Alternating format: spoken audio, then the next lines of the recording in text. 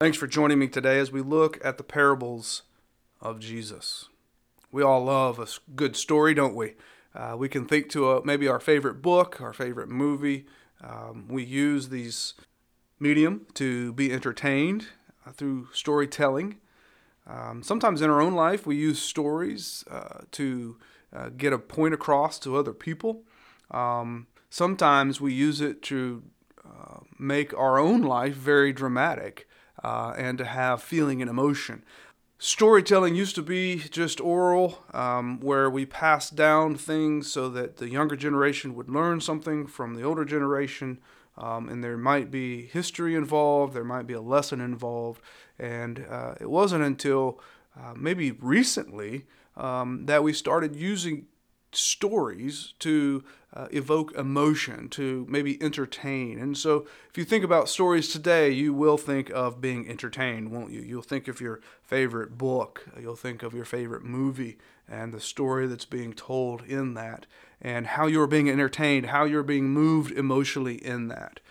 I think we would be mistaken if we approach the parables of Jesus as simply storytelling, or we approach them so that we might be entertained. Jesus isn't using parables to entertain us. No, Jesus is doing what R.T. France points out in his commentary. He's using these stories, these parables, as very open-ended stories that will challenge the listener. You're left at the end of what Jesus says in his parable with making a decision, applying it, and doing something with it. So you can hear a story, one of your favorite stories, and never do anything with it. I had the opportunity the other day to try and explain to my 8-year-old child what it meant to be dramatic and what it meant to watch a movie that was categorized as drama. And that can be somewhat challenging for an 8-year-old to understand. We do the same thing with Scripture sometimes when we come to these parables and we look to them or we hear the words of Christ as something that is entertaining us.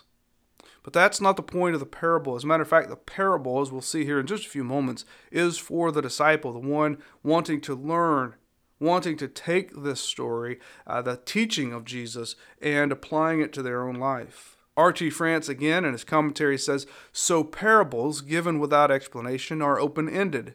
In a situation, some are open to truth and some are not. Parables, as imaginative challenge rather than simple proposition, are an appropriate way to communicate new ideas." Jesus is using this parable idea as presenting these new ideas, the coming of the kingdom. The kingdom of God is now at hand, and Jesus is introducing people to this idea of the kingdom of heaven and what that might look like, and how that will impact the believer and impact the world, the one who hears it and believes. You know, a very good book on parables is that by Simon J. Kistemaker. Kistemaker does a really good job of categorizing parables, and I want to start there so that we can have a better understanding of interpretation as we go through these parables. The first genre that he uses to categorize parables is true parables. He says these use an illustration from daily life within reach of anyone who hears the parable. In other words, it's something that we can grasp very easily. It's something like when Jesus talks about a seed growing into a flower, or a seed growing and taking root. We can understand what that means. That's an illustration, very simply put, from daily life. We can understand what Jesus means when he talks about a sheep wandering from the flock or a woman losing a coin. And we'll look at all of these parables, but I just simply want you to understand a way to categorize these is to call these true parables, illustrations that we can relate to in our daily life. The second genre is story parables. These do not rely on an obvious truth, Kistemaker says, or a generally accepted custom. And so these story parables are different than true parables, and that they're kind of stretching it a little bit. You know, a good example of this might be when the judge pronounces judgment to a persistent widow. It's not necessarily a true story. It's not something that we can draw from in our daily life. None of us need be a judge or a widow to understand this story, though, right? We can see that it is a story parable. The last one is an illustration, an example story used to get a point across or to stretch our heart and our mind, to challenge us. A couple examples might be the Good Samaritan or the rich man and Lazarus. These weren't necessarily individuals by name. The Good Samaritan isn't given a name in that story. And so this illustration is used to teach a story, to teach a point without being necessarily true. It's an illustration. And this differs, Kistemacher says, from a story in that it deals with the character of an individual and sets an example to be either avoided or imitated. And so we will look at this story and we'll say, how should I imitate or avoid imitating that individual in that story, whether that individual was a real person or not? And so here are three genres we can use to categorize these. And the interesting part here is Kistemacher doesn't believe this to be a hard science. He doesn't say that every parable will fit in one of these. As a matter of fact, they may bleed over, and it may be very confusing if you try to do that, put everything in one category. However, we can look at these parables, and we can be encouraged that we can put them in these categories, and I think it's very helpful to understand these genres so that when we interpret the parables, we get a better feel for what Jesus is trying to convey. But what are the purposes of these parables? What is Jesus trying to get across? Why does Jesus speak in parables? Maybe a better way to put that, right? If it's not a story to tell something that happened, if it's not historical, if it's not something that Jesus is using to draw attention to a specific individual, what is its purpose? And we talked a moment ago about Jesus using this for his disciples so that they may be trained and taught. And if you go to Matthew chapter 13, verses 10 through 16, Jesus explains what the purpose of the parables is. Why does Jesus use the parable? In the middle of telling this parable of the sower that we'll learn about and read about next time, Jesus says to his disciples, "This is why I am doing parables." In verse 10, the disciples come to him and they ask, the context here to get the picture, Jesus is in a boat and he's on the lake and the crowd is gathered on the shore and he's using maybe the water to amplify, just drawing a distance between himself and the crowd, but he's teaching through parables to this crowd on the shore. And as soon as he gets done with the parable of the sower, his disciples turn to him and say, "Why do you speak to them in parables?" Matthew 13, verse 10. And Jesus responds in verse 11 to say, "To you it has been given to know the secrets of the kingdom of heaven, but to them it has not been given. For to the one who has, more will be given, and he will have an abundance. But from the one who has not, even what he has will be taken away. This is why I speak to them in parables, because seeing they do not see, and hearing they do not hear, nor do they understand. Indeed, in their case, the prophecy of Isaiah is fulfilled that says, You will indeed hear, but never understand, and you will indeed see, but never perceive. For this people's heart has grown dull, and with their ears they can barely hear, and their eyes they have closed, lest they should see with their eyes and hear with their ears, and understand with their heart and turn, and I would heal them. But blessed are your eyes, for they see, and your ears, for they hear." So the stories, the parables that Jesus is telling, is for the disciple. They are a way of Jesus telling a story and teaching and discipling these folks by giving them an understanding of what the kingdom is. And he says to the disciple, this is for you, not for them. The parables then are very restrictive. They're not meant for everyone. It's different than a story. Yet it's meant to connect with the common man through imagery and storytelling. Simon Kistemacher again says Jesus was fully acquainted with human life in its multiple ways and means. So Jesus understood from a human perspective, being fully man, that you must understand and teach through experience. The best way to learn is through experience. And so Jesus takes these parables in a very experiential way and presents them so that those who have ears to hear may learn. Now, there's a word we use for the teaching of Scripture. We use the word doctrine, and I know it sounds like a big word, but doctrine simply means the teaching of the faith, the teaching of Christianity. These doctrines, then, are made very simple through these parables. A way of understanding something that may sound lofty, sound big, teaching it in a very practical way. That's what a parable is doing. Kistemacher again says Jesus taught the parables to communicate the message of salvation in a clear and simple manner. It's so that people who may not have an education can understand. It's so maybe even children can understand this. Yet at the same time, these parables weren't for everyone. We see that very clearly laid out. Jesus turns to his disciples and says, "For you this has been given. To you it has been given to know the secrets of the kingdom of heaven, but to them it has not been given." And then he goes on and quotes this Isaiah passage and talks about how minds have been dulled, their eyes cannot see, hearts hard. And then he goes on into this passage of Isaiah and uses this portion of Scripture to show us how their eyes have become blind, their hearts have been dulled. They cannot hear the things of God. The kingdom of heaven is not for them. And so one of the things we need to understand about parables is they are meant to be restrictive. They are meant for those who have ears to hear.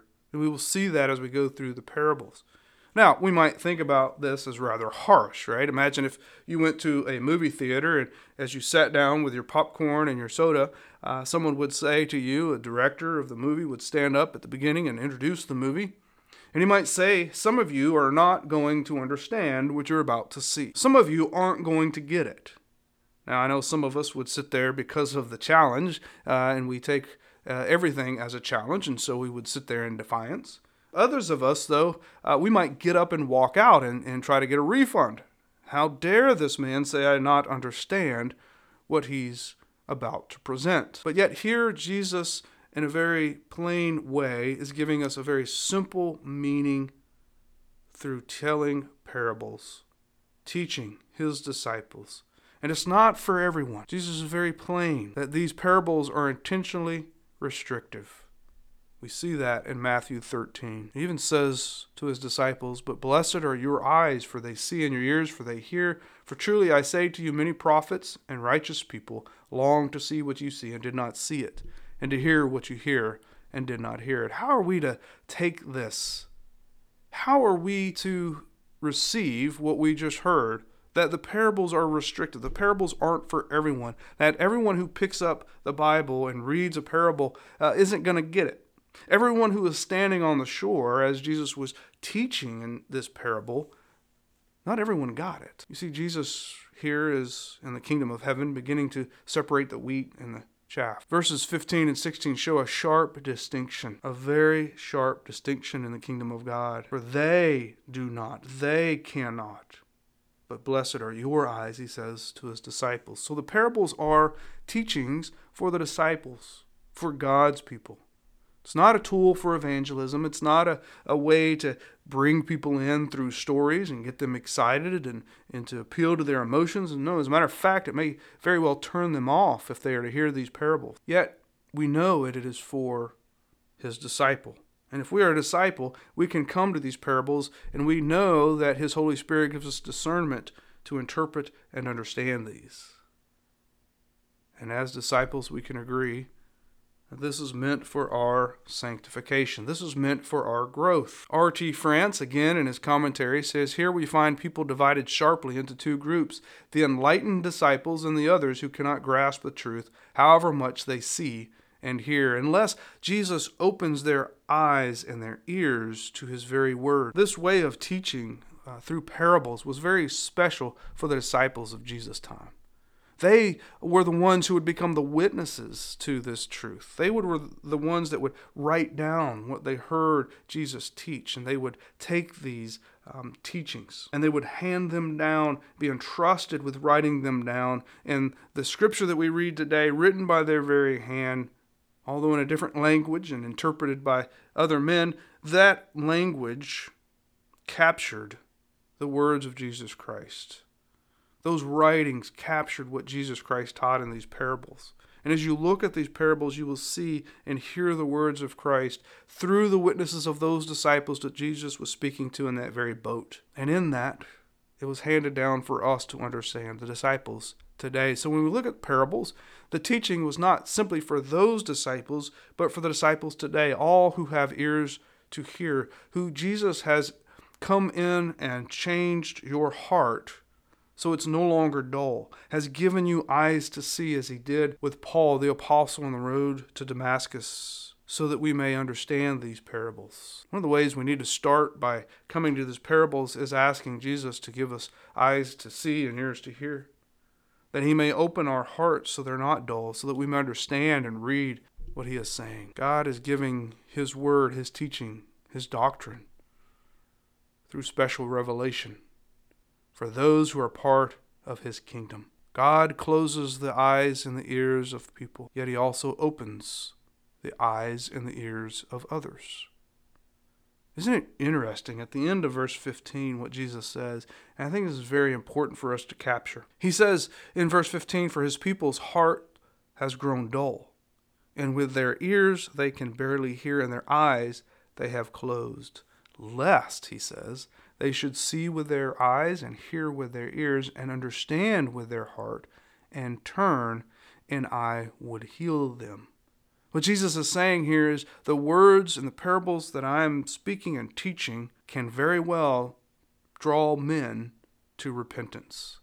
The parables can, left open-ended and giving us an option of imitating or making a choice in how we are to respond, that in God's work, in God's kingdom, is met with repentance.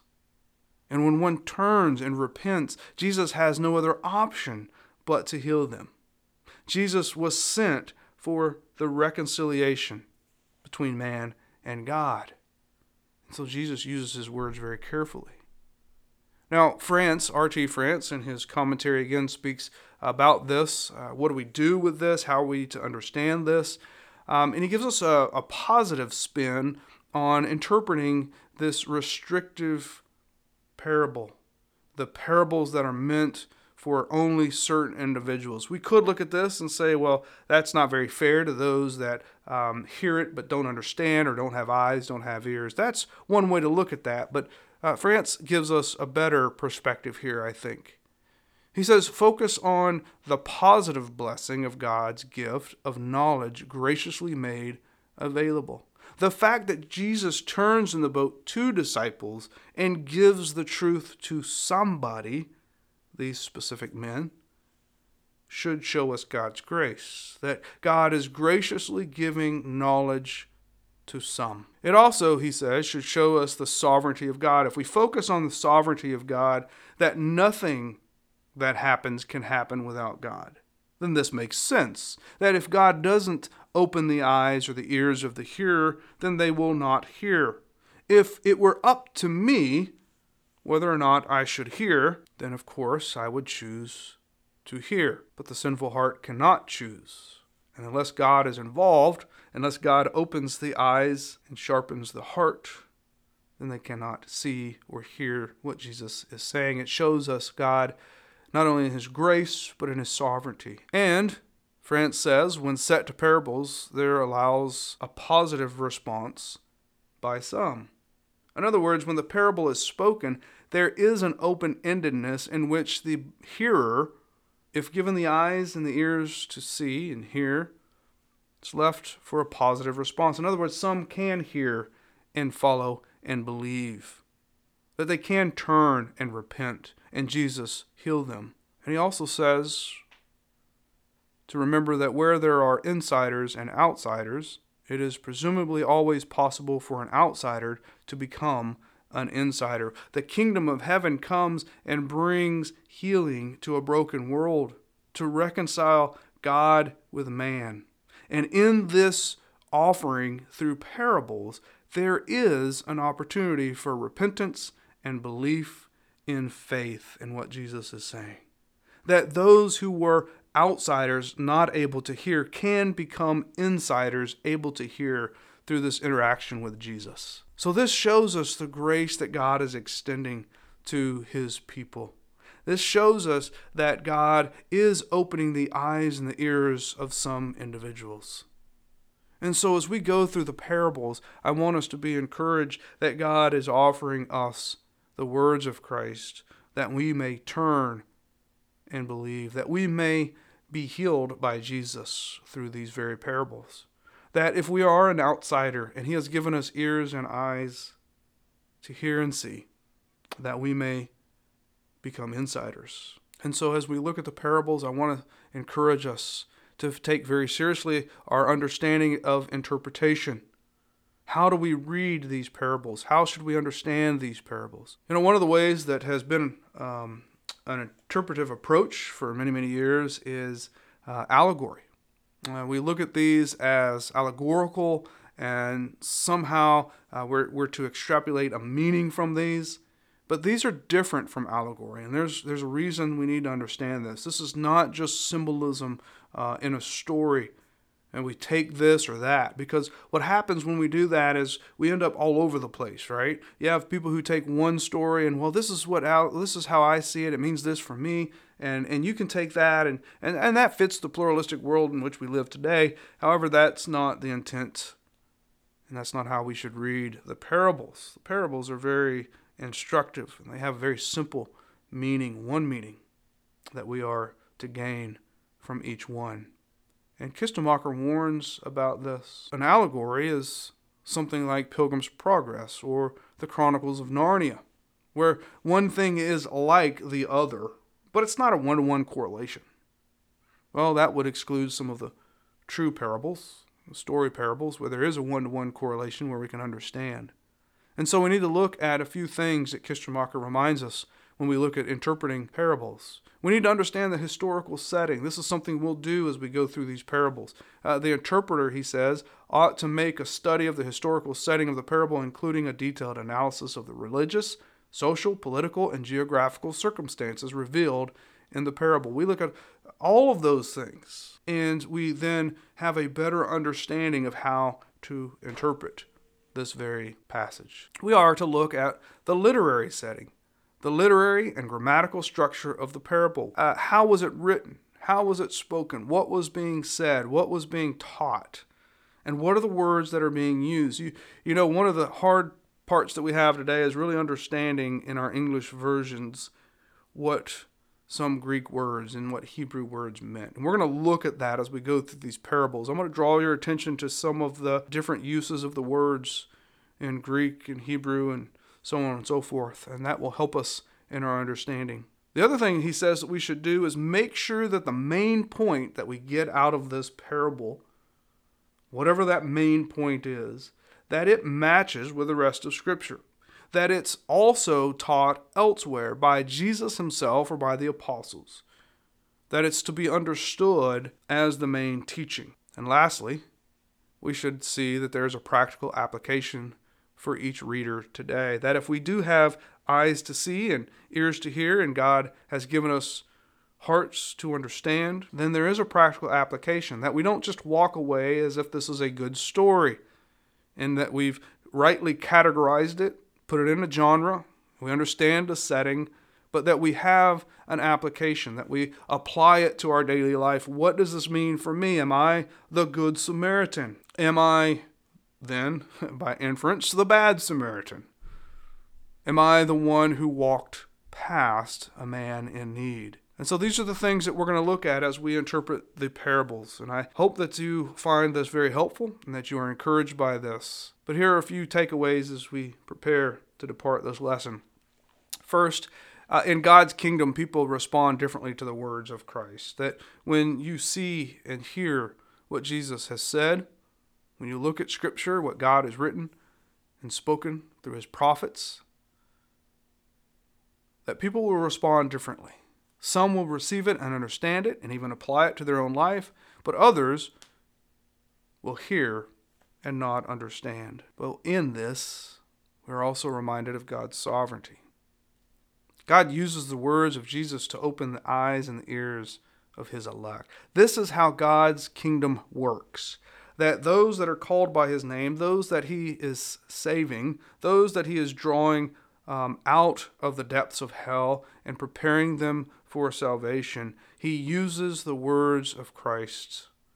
And in his sovereignty, he draws people to himself and opens their ears and their eyes so that they may see and hear and understand. So it's very important for us to understand the parables and God's sovereignty. And when we hear them, at the end of the day, we are tested in our own heart. We are tested deep down inside as a disciple. How do I compare or how do I apply this parable to my life? Wilkins, a commentator on this very passage in Matthew, says that these parables are to test the heart of the listener.